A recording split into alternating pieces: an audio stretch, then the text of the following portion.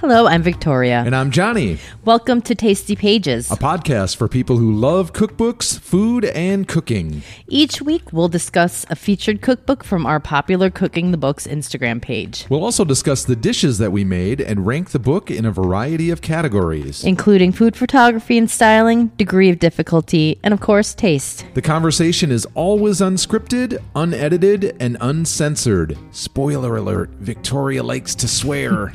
All of this takes place in our living room in the heart of Minneapolis. Oh yeah, we also have a featured show topic with contributions from our listeners, and we end each episode with a lame food-related joke. Usually very lame. Hey now. Join us for Tasty Pages.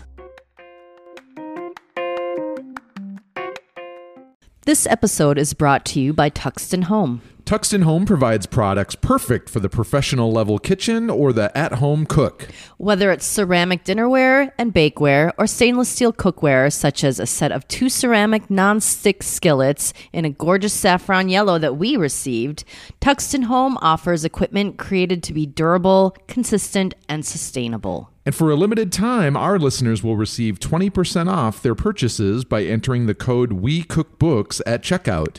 Just visit www.tuxtonhome.com. That's TUXTONHOME. And enter the code WeCookBooks at checkout. This week's featured cookbook is Plant and Planet from the editors at Goodful. Hey, Johnny. Hey, Victoria. You seemed a little surprised there. Did I catch you off guard? You kind of scared me. Well, I know I look rough, but this is great. 3 consecutive podcast episodes. We went from being like pretty drunk, if we're being honest, slightly tipsy, and now stone cold sober. Right? You got your tea over there. Drinking some turmeric ginger tea. I got some water. It's a roll of the dice with us. I know, You never right? know what to expect. All right, so welcome to episode 66 of Tasty Pages, a podcast from Cooking the Books. If you go to our website, which is www.wecookbooks.com, you'll see a store tab. That will direct you to an Amazon.com affiliate page, and we've got a few lists there, including kitchen essentials for home cooks, as well as some of our favorite cookbooks on the Instagram feed. If you make a purchase from any of those lists, you'll get something that you were probably planning on buying anyway, and we'll get a little something in return. A few pennies. 14 cents, something like that. Hey, it all adds up. You can buy a bag of pretzels at the end of the month. Mm-hmm. All right. What should we talk about first? Let's talk about what we just recently watched. Oh yeah.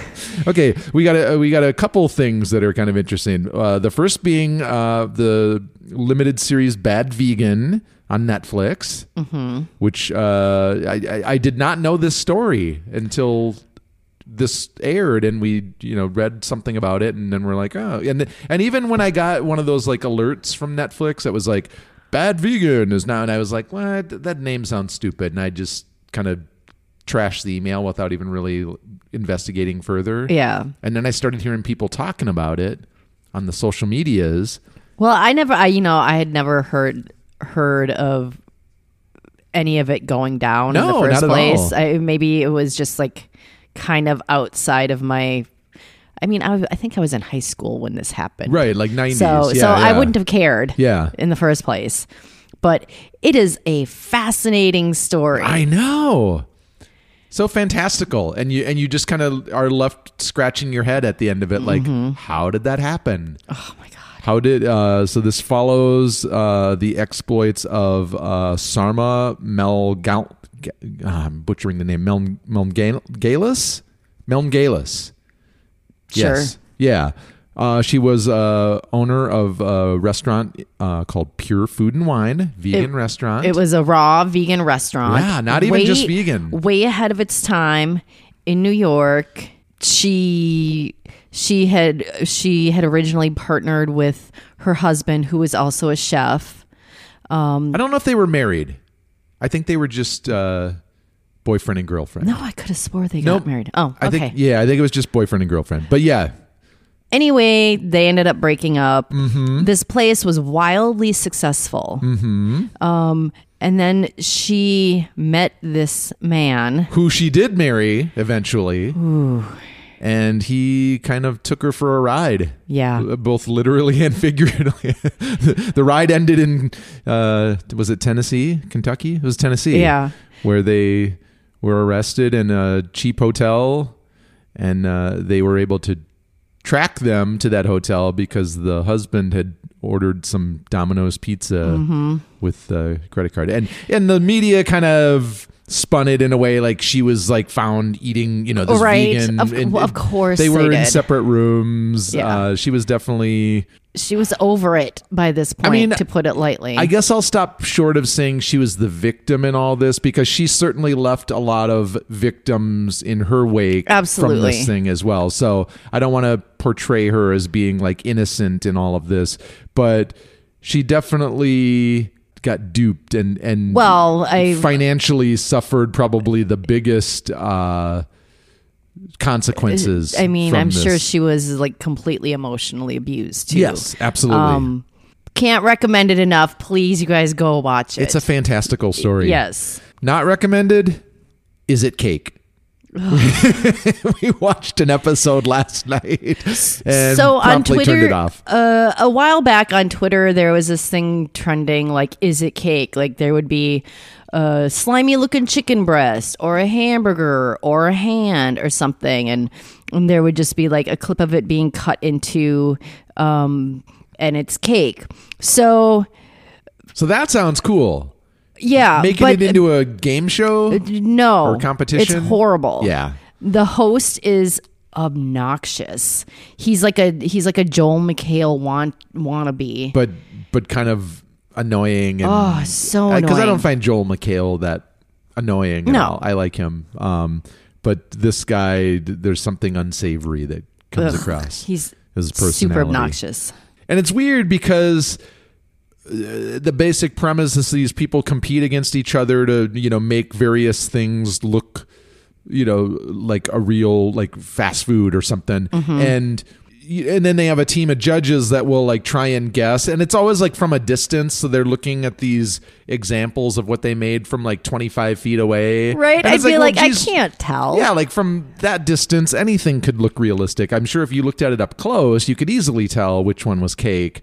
And then, because they can't show the chefs creating these things from start to finish, because then you'd know which one was the cake. They kind of show like in progress, like them making like, I'm making the batter, I'm making the frosting, but they never really show them like doing the final assembly. So it's a little weird. It's a little clunky. And in my opinion, just wasn't very like well thought out as a premise of a show. But anyway, don't watch it. Yeah. We warned you. We watched an episode and then we're like, nope. Yep. Should we talk about what we're currently working on? Yes. This is a good one. Yeah. We're actually finishing it up this evening. Well, it's a book. It's a book that we got sent by Clarkson Potter, and it comes out on March 29th. Very soon. Cannot recommend it enough. It's Korean American by Eric Kim. All the recipes that we've made so far are fantastic. We got this and just started thumbing through it, and then just immediately we're like, okay, this is the next book we're doing. So without hesitation. Like last night, we made Aunt Georgia's soy sauce fried chicken with jalapenos, and then we did a side of raw Brussels sprouts from Muchim. Also known as cover your entire kitchen in grease. Seriously? Fried chicken? When we were done, I was looking at the kitchen and I felt mildly traumatized by how messy and greasy it was. It was like an oil spill. Oh my God.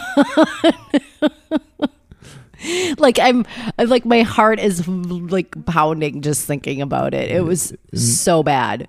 Not since the Exxon Valdez ran aground was there that much oil like just spilled all over the place. There is a reason why we don't make fried chicken very often. I know, and then we forget, and then like 6 months goes by and we're like, we should make fried chicken, and then we do it, and then our kitchen is a disaster, and then we were like, never again. Yeah. So yeah, never again. Never again. Until 6 months from now. Because we do make a mean fried chicken, and Yes. it was delicious. Yes. I mean, we'll this definitely recipe talk was about it. this recipe was really good, and we'll get into it when we cover the book. Yes. And so, what are we having for dinner tonight, Johnny? Oh, I also want to mention that What? we're finishing up Meehan's Bartender Manual by Jim Meehan. So, like with cocktail books, as with baking books, we usually kind of spread them out over several weeks. And this one, we've been just kind of making different cocktails for. And this weekend, we kind of did some rum drinks. Yeah. And we're not big rum drinkers. No. So, but I've enjoyed them so far. Well, that one was a little weird. It was a little too strong. It was It was like rocket fuel. pure alcohol. Yeah. See, and here's the thing. Like with rum, scotch, and tequila, I would love to investigate them further. Right. But I just feel like I don't know enough about them, and like where to start Right. is very overwhelming. Yeah. And I don't want to pay, we don't want to pay a bunch of money for a bottle of something that we're not going to like. Right. So, So far, so good. I mean, with Yeah. the rum, we did another rum drink that I thought was pretty decent. It was just that one last night that I wasn't a huge fan of. yeah. So, yeah. I watered it down with some grapefruit soda. I was like, holy crap. Classy. Hey, what do we got up next? For dinner? For cookbook. Oh, let's see. For cookbook, we are going to be working on Salad Freak by Jess DeMuck, which This is another one that just arrived.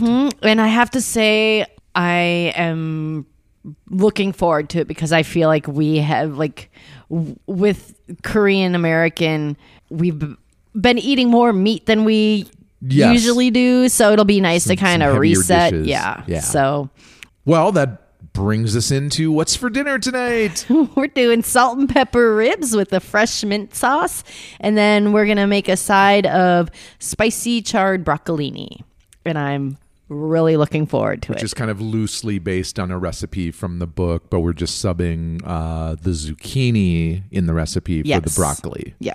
Just because we had broccoli on our brain, and we want to lean into that. So, all right.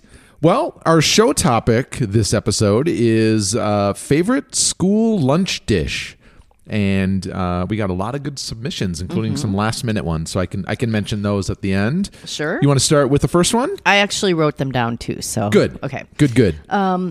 First one, Nancy said grilled cheese. I remember that day. See, I don't really remember ever having grilled cheese. I mean, that was like at school That was lunch. like the easy thing they could throw I'm together. I'm sure they did them all on like a big sheet tray and Yep. stuck them in the oven. Government cheese. Yep. But I don't remember. Well, speaking of ones I don't remember, at Nkulma said Italian dunkers, For those of you who do not know what this is, including me. okay, wow. I don't think we had Italian dunkers day at school. Basically, it was cheese bread that was served with a side of meat sauce, and then you Okay. dunk the bread in. So it would be like a spaghetti sauce or like a Yeah. meat spaghetti. Okay. Yeah.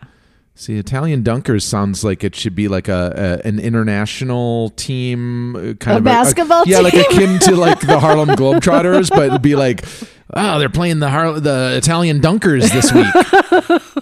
Missed opportunity. All right, what else you got? At Give Me Meatloaf said the waxy rectangle pizza. Yeah. Yes, ma'am. And that Wonder and Sundry said macaroni and cheese. I remember the macaroni and cheese at our Yeah. school lunch being horrible. Yeah.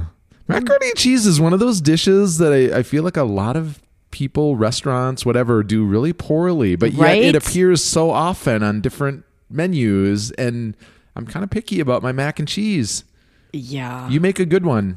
Yes, I do.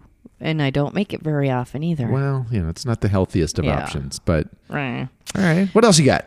Megan Anigans said corn dog day. Ah, yeah. Good One of my old favorites. corn dog. Another vote for That Square Pizza from at Chemo Howard. That was the popular choice this week. Right.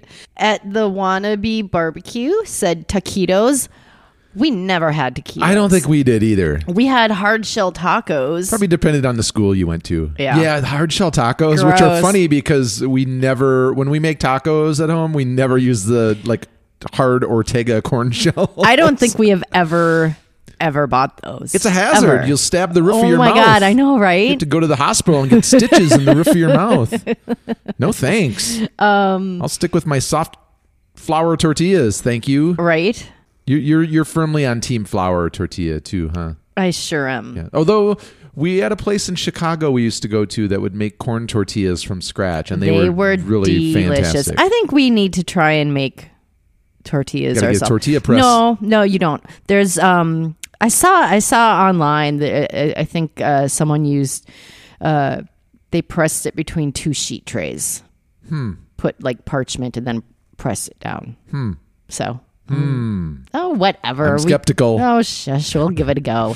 Don't yuck my yum. I won't yuck your yum.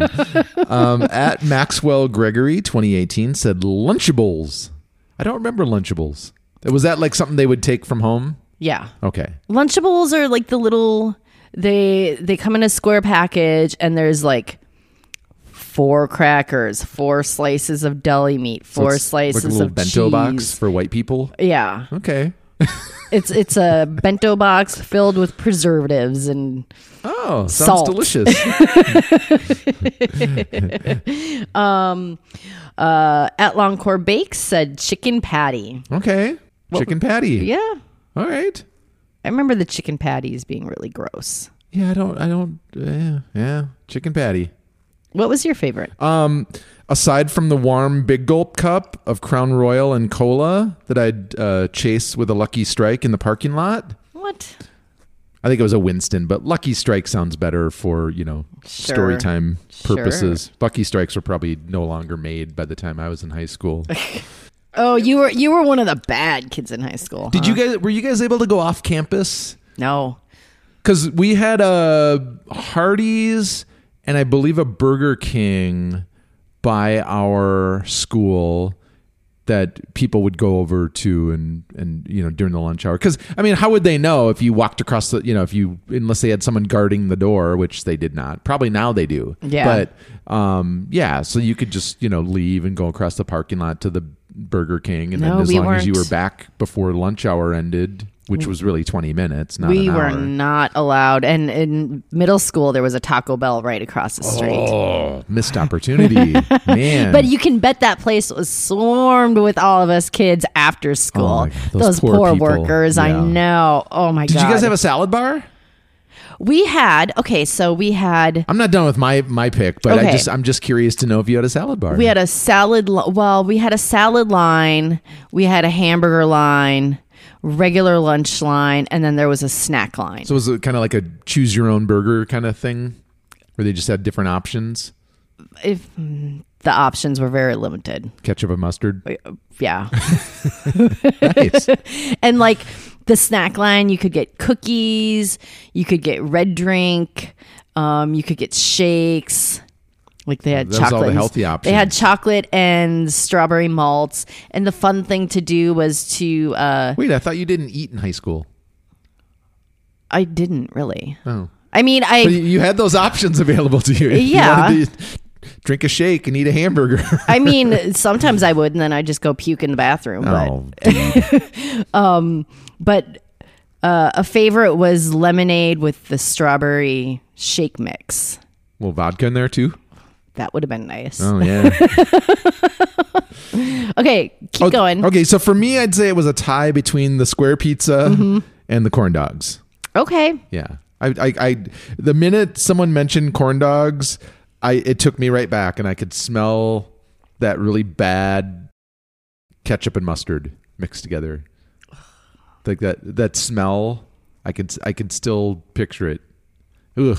I hated corn dogs for Really? forever. Yeah. Oh man. I think the first time that I actually ate one and liked it was when we were at the state fair together. Okay.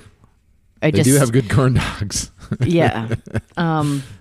My favorite was the square pizza as well because it was so soft and yeasty smelling. It was kind of filling too, because that crust was super thick. It was Mostly crust, I think. It was. And the cheese was kind of waxy too, I Yep. remember. Probably because it was made like several hours before. Yeah. And just sitting under, a warmer or something. Yep. And then I also really like the chicken nugs. Oh, yeah. I forgot about I those. love the chicken nuggets. How could you not? Yeah, I remember those. All right. Good talk. Ooh, we need to ask what people's least favorite school lunch was. It'd 'Cause probably be a mix of the same. There was some really bad stuff. Yes, there was. Ugh. That's when you went over to the Burger King across the parking lot. Or you Well, just you did. skipped lunch. Yeah. You can just sit there and read a book. Okay, so let's talk about this book. Okay. Plant and Planet. This was one of the books that we did during our dry January, where we also decided to do like plant-based eating for the month. FYI, we are really behind on our podcast. Yes. Because we're catching up. We posted this A few weeks ago. a few weeks ago. And we always work ahead, so it was already kind of behind. But yeah, so we did do this during January, and then we kind of kept going into some of February before then we started making greasy fried chicken like we did last night. So yeah, this was a perfect book for the time. We're not vegetarian or vegan, obviously, but we do enjoy, trying to stick mostly with plant-based eating. This book, it kind of focuses on, what would you say, because it's got kind of a unique angle to it. Sustainability. Yes, big part of it. Being able to do this within your budget, making your food stretch, kind of using everything. And I would say also, it's not strictly a vegan book, although many of the recipes can be made vegan pretty Yes. easily. But I think it's also taking a more kind of like reasonable approach. Like if someone is not vegan, they're not going to try and just make them be that way from this book. So it's trying to be a little more Right. flexible with Right. the approach and just get you thinking more in these terms of, being more sustainable, reducing waste, eating more plants, that kind of thing. So it's about 75 vegetarian recipes. Should we talk about the dishes we made? Yep. All right. All right. Bullet list: charred whole broccoli salad, mushroom scallops. That is with a air quote. With quick pea mash, caramelized banana and orange parfait, country fried cauliflower and gravy, and carrot mimosa. Yes. All right. Let's talk this charred broccoli. So broccoli is not something that we really ate a lot of. I wasn't a super huge fan of it, and this kind of changed my mind a little bit. Correct. I felt the same way. I think if given the choice, like for some reason, broccoli and cauliflower kind of come up in the same conversation, or at least in my mind, it's like if given the choice between the two, I'd always be like, oh, let's roast up some cauliflower. Right. Whereas like now we've been kind of leaning into the broccoli thing a little bit more. We're having it tonight. Yes, we are. Well, and I think growing up, the only time I ever had broccoli was if it was on like a veggie platter, Yep. or at school lunch where it was steamed and it had that cheese like goo on top of it, which to be honest, I really loved. Velveeta, right? I don't know what it was. Cheese sauce. Yeah. So yeah, but this is delicious, and you use the entire broccoli. You use the florets and the stalks. Yeah, so you separate the thicker stalk pieces and cut those up. The stalk pieces are actually my favorite. Mine as well. Yeah. And then what did this get topped with? Well, first it gets charred till it's nice and crispy along the edges, and it gets topped with some chilies, capers, golden raisins. How'd you feel about the golden raisins? I didn't mind them. Okay. It added like there was a little bit of heat, a little bit of salt. Some that was people- kind of the like wild card ingredient for me, where I was just like, wow, that seems like a little out of place, but it worked. brought the element of sweetness. I know a lot of people really get bummed out by raisins. Yes. I think you could add, you could substitute it with dried cranberries or dried cherries. Just Sure. if you don't like chilies, Currants, maybe. currants. What are sultanas? Oh, hey. That's their alternative name. Aren't you fancy? Yes. And then it gets topped with a nice jammy egg. And I know it's called a salad. There's no dressing. The ooze from the yolk of the egg does a good job at kind of lending as a type of dressing. Use the ooze. All right. Anything else on that? It was delicious. It was. And so a lot of these things we made were probably more suited for like side dishes, we should mention. Yes. Oh my God, my leg's asleep. You okay over there? Oh, pins and needles. Oh. Oh, Can I get you anything? What can I do? I'm here for you. smack my leg. Smack my foot. It hurts. Oh my God. Should we talk mushroom scallops? Quote unquote. Yes. Okay, so normally we're not fans of dishes pretending to be something else, as is the case with this, or in the case of veggie bacon or vegan bacon. Yeah. No such thing. This uses king trumpet mushrooms, which get sliced into little wheels that look like scallops, and then you fry them. Just visually, it's pretty convincing. You get a nice sear on them. I mean, thankfully, they also taste delicious. Yeah. Well, it's funny because, raw king trumpets, they don't have a lot of flavor or aroma. So it's not something that you really would enjoy eating raw, but As is with most mushrooms. right. Yeah, that's true. I think raw mushrooms are super gross. That's what you get at a salad. in the Sometimes salad at like bar. the bullshit like suburban restaurant or something that just like slices up some button mushrooms and throws them raw onto a salad. Yeah. So it's so disappointing. Yeah. And so those little mushroom scallops end up going on top of a pea mash. It's quick. You make it in the food processor. It's got peas, some white miso, little lemon juice. It's just nice for like a punch of color and a little freshness. I love this. This was one of my favorite things we made. Just Okay. because visually I thought it was like kind of fun and whimsical, and then it just tasted great too. It's amazing how much flavor those mushrooms take on when you fry them like that. And they have that like chewy texture, and it really did have the appearance and texture of scallops, which I really appreciated. Right? All right. What did you think? What were your thoughts? No, I liked it. Oh, okay. I liked it perfectly fine. Oh, yeah. I just have to disagree with you on scallops because scallops shouldn't be chewy. Well, you don't think they still have a little bit of chew to them? I mean, I know when properly cooked, they're not supposed to be like rubbery or anything, but they should still be kind of tender, chewy. Maybe I'm just like not articulating it properly. Yeah. Eh? Sure. Okay. All right. Should we move on to the caramelized banana and orange parfait? Yes. All right. This had some serious Sunday vibes going on. Yes, and you learned a new skill, I did. how to supreme an orange. Yep.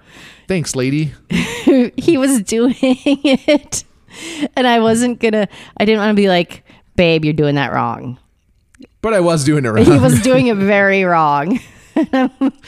And he's like, this doesn't look right. I don't understand. And you saved Christmas. You showed me how to do it, and now I've got a valuable life skill. Yes. That I can take with me Yes. to my grave. And Boy, could he supreme a citrus. Yep. That's what they're going to say at my funeral. And for those who don't know, supreming it is a method of cutting it so that you don't have any of the pith or skin on it. Yeah, you're just separating the segments, but leaving all the gunk behind. This uses yogurt. Much So- more healthy alternative to like an ice cream sundae. Yes. The recipe calls for walnuts, but as many people know we think walnuts are gross, so we used pecans. Then we added some coconut flakes, some maple syrup, and it gets a little bit of chopped chocolate on the top. I also think this would be really good for breakfast too. Yeah, totally. So, throw a little bit of granola on there. I really enjoyed this. I think we had this for a couple. We made enough for like a couple days worth. So like this was our dessert. A couple different nights. I gotta say the bananas would have been better had we poured a little bourbon in them while we were browning them. I agree. But next time, because I would totally make this again. Should we talk country fried cauliflower and gravy? Yes. So my brother, one of his favorite dishes is country fried steak. I wonder how he'd feel about the country fried cauliflower. I don't know. I think he'd like it. Yep.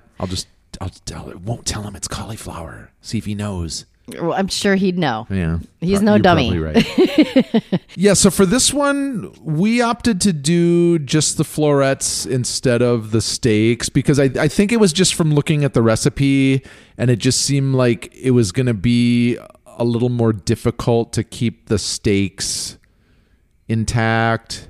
There's less chance for disaster. Yes. So what happens is you blanch the cauliflower until tender, and then it gets coated in a batter. And I think our decision was more like we thought it would be more enjoyable to eat like little battered florets instead of like making this a knife and forker and then having to like coat these big steaks in batter and then trying to, I was concerned about maybe some of the batter coming off when working with such a large piece. Yeah. So it also had a delicious gravy, which was made with like mushrooms, shallots, sage, and thyme. That was good. The gravy was delicious. Yeah. I think this was my favorite thing that we made. Yeah. Taste wise, but there were a lot of steps, and it made a lot of dishes. It did, and we were kind of left afterwards being like, "That was a lot of work for some like cauliflower." Yeah. So be forewarned, but it was good. Next is a carrot mimosa. This just has 3 ingredients: oranges, carrots, and seltzer. I would call this carrot mimosa. Yeah. It's like you said, it's 3 ingredients. Yeah. I mean, it's carrot juice. Well, I'd say it's more of a carrot spritzer. Yeah. If you're gonna, if you want a mimosa, make it with sparkling. Yeah. So I'd say, this was like a carrot spritzer. I mean, I start each morning off usually with a smoothie, so this was like a nice alternative and something healthy and full of some nutrients. But stuff like this, I'm kind of like, is it really necessary to have a quote unquote recipe in a book? Because this is really just mixing 3 ingredients together. Yeah. So, but it was fine. Yeah. It was fine. It photographed nicely. So let's talk about the Amazon reviews. Yeah, before we jump into our reviews, I searched high and low for the most critical Amazon review. I did not find anything less than a 4-star review for this book. So it didn't get a ton of reviews, but the people that did take the time to review it, nothing less than 4 stars. So it was really hard to find any kind of critique of anything. Veronica S., who did rank it 4 out of 5 stars, offered one small critique. She said, the one thing that may be a bit confusing is the book is described as both plant-based and vegetarian. So if you are vegan, not all recipes are going to work as they sometimes contain butter. And I don't think every recipe necessarily offered like an alternative to making it vegan. They would tell you if it was vegan in the recipe. Yeah. There's a little symbol.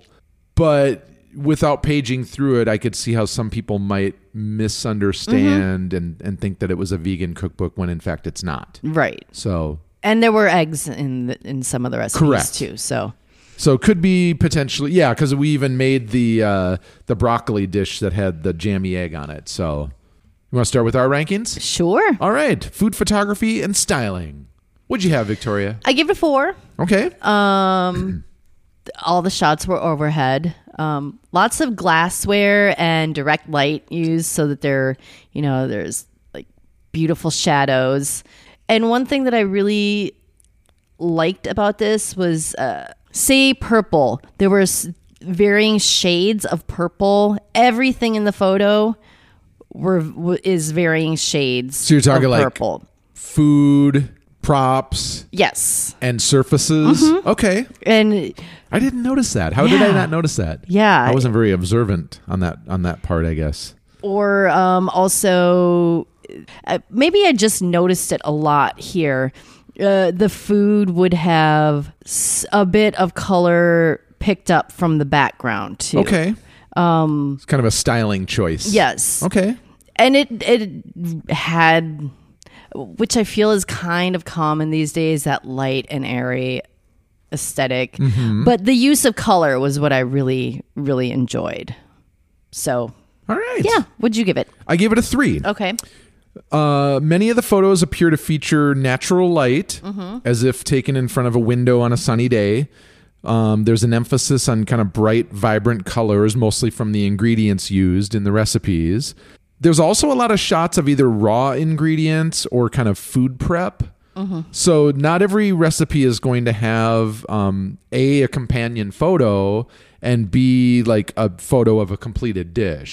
You might just see like the ingredients kind of laid out on a table, or like the ingredients, like sitting in a food processor or something, and then in progress.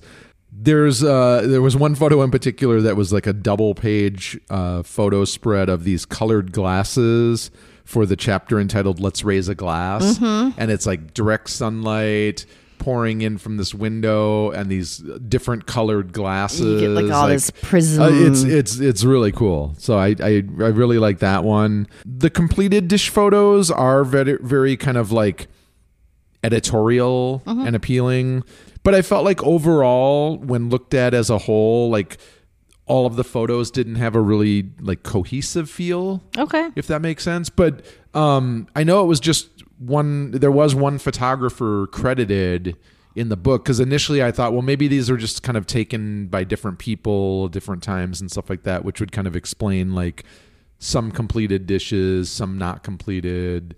I think it's really interesting shots. that you didn't think it was cohesive. No. And I think it was just because like they didn't settle on like, okay, we're going to do just completed dishes, I don't know. It was, yeah. But a lot of cookbooks operate that way. Yeah, I don't know what it was, but I gave it a 3. It was fine. All right. Yeah. Okay. The completed dishes I thought were really beautiful. Agree. They're very appealing. All Design right. and layout. What did you give it? I gave it a 4. Okay. I will say there's these like kind of unremarkable illustrations throughout the book. I don't know if you noticed that. Yeah. Like throughout the different recipes and the pages, there's just these like illustrations, but they're not really that interesting. It's just like these little sketches or something. So, but there is some useful information at the beginning of the book regarding shopping seasonally, sustainably, reducing waste as it pertains to like food packaging. There's also some tips on growing your own, stretching your food budget. There was like some interesting information in there regarding utilizing your refrigerator to its maximum potential, and just like how to place things and making sure that you're not like overcrowding your refrigerator, where to place things. I think it's like something that I don't really like think much about or pay much attention to. So I like that it's kind of offering this information and these ideas just to get people thinking more in those terms, so that maybe you can make some of these changes incrementally, which I think is a more reasonable approach rather than like a book, maybe hardcore vegan book, and they're trying to get you to make all these drastic changes to your diet. If you're not already vegan, it might be a little overwhelming for someone, where I felt like this was a little bit more like kind of rational approach to it. Yeah. Let's see. Each recipe is easy to follow. It's got step-by-step instructions along with nutritional information, which I thought was really interesting. It'll let you know if the dish is vegan or not. And then it also has like shopping and sourcing tips with a focus on sustainability. There was also some useful charts for techniques such as roasting vegetables or cooking beans, and it would have the different vegetables listed and like their prep, and then like your oven temperature and your roasting times, and then same with beans, like the different types of beans and how long you would have to cook them.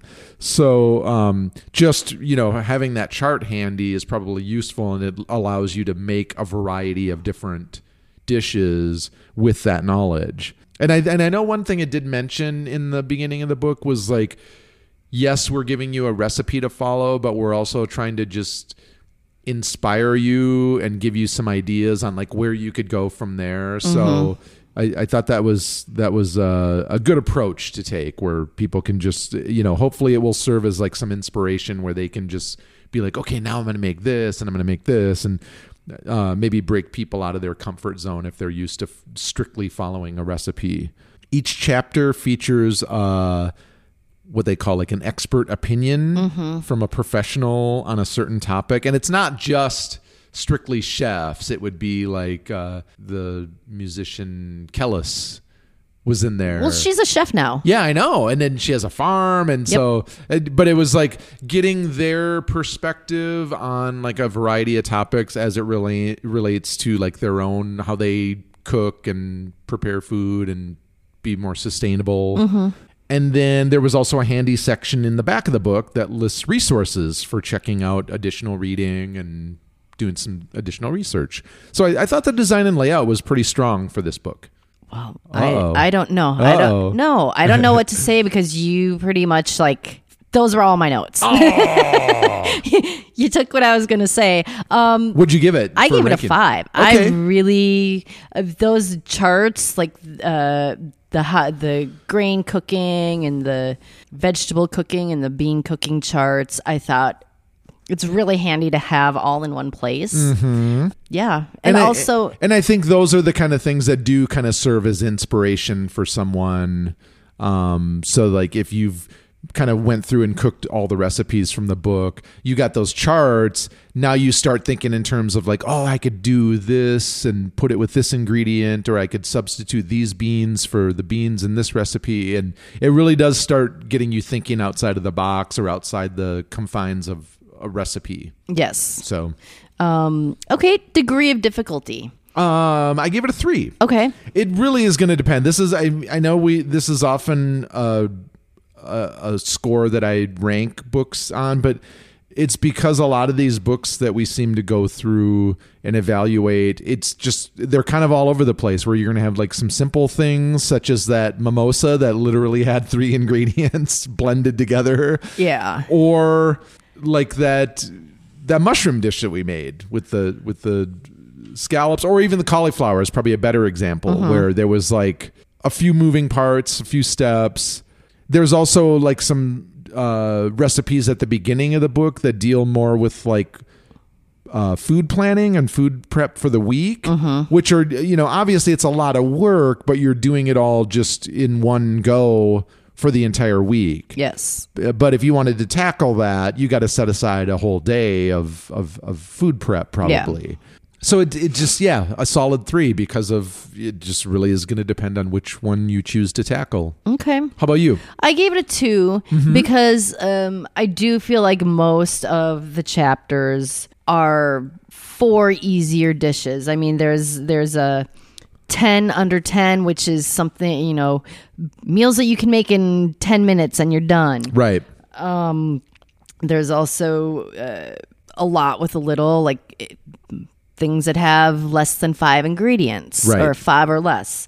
And there's also a chapter called Live a Little, which is more indulgent foods, which is where our fried cauliflower came in. Right. And there's some baking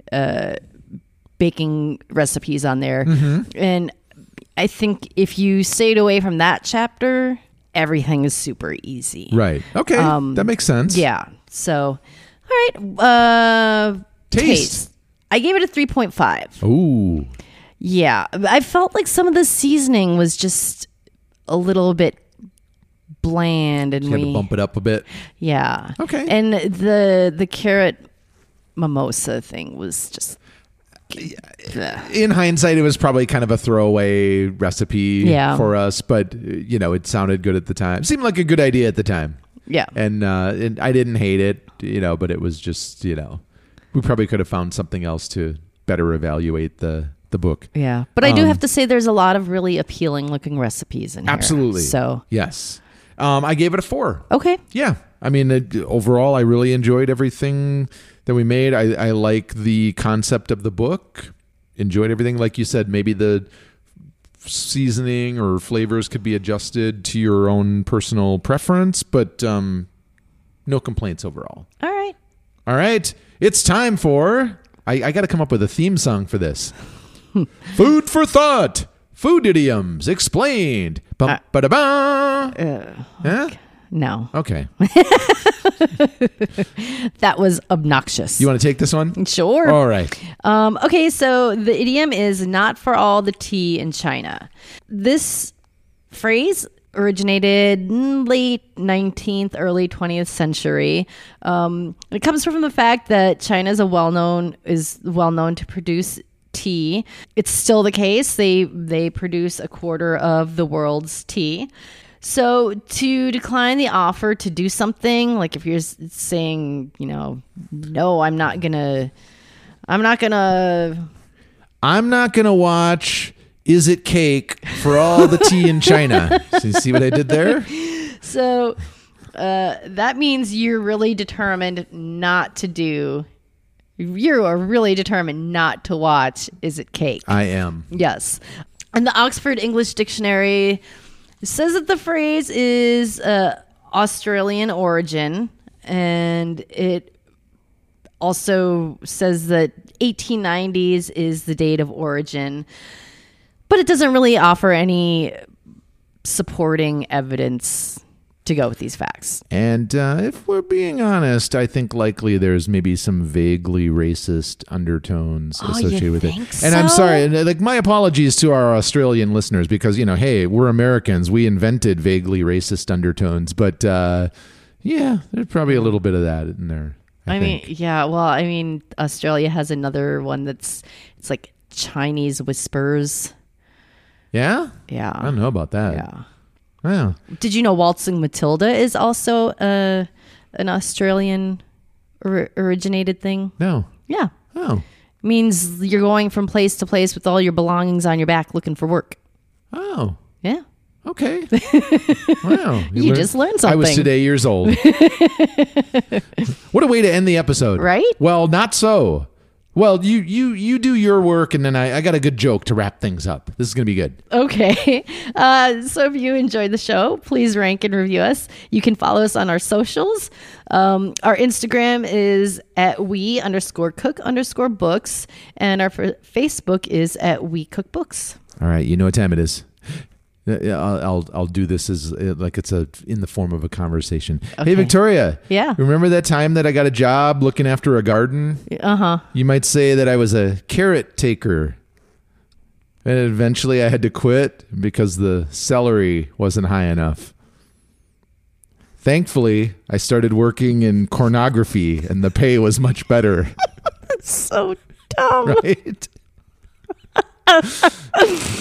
But you're laughing. Oh my God, because it's corny. Right, literally. All right, thanks for listening, everyone. Have a fantastic week. Stay safe. Stay hungry.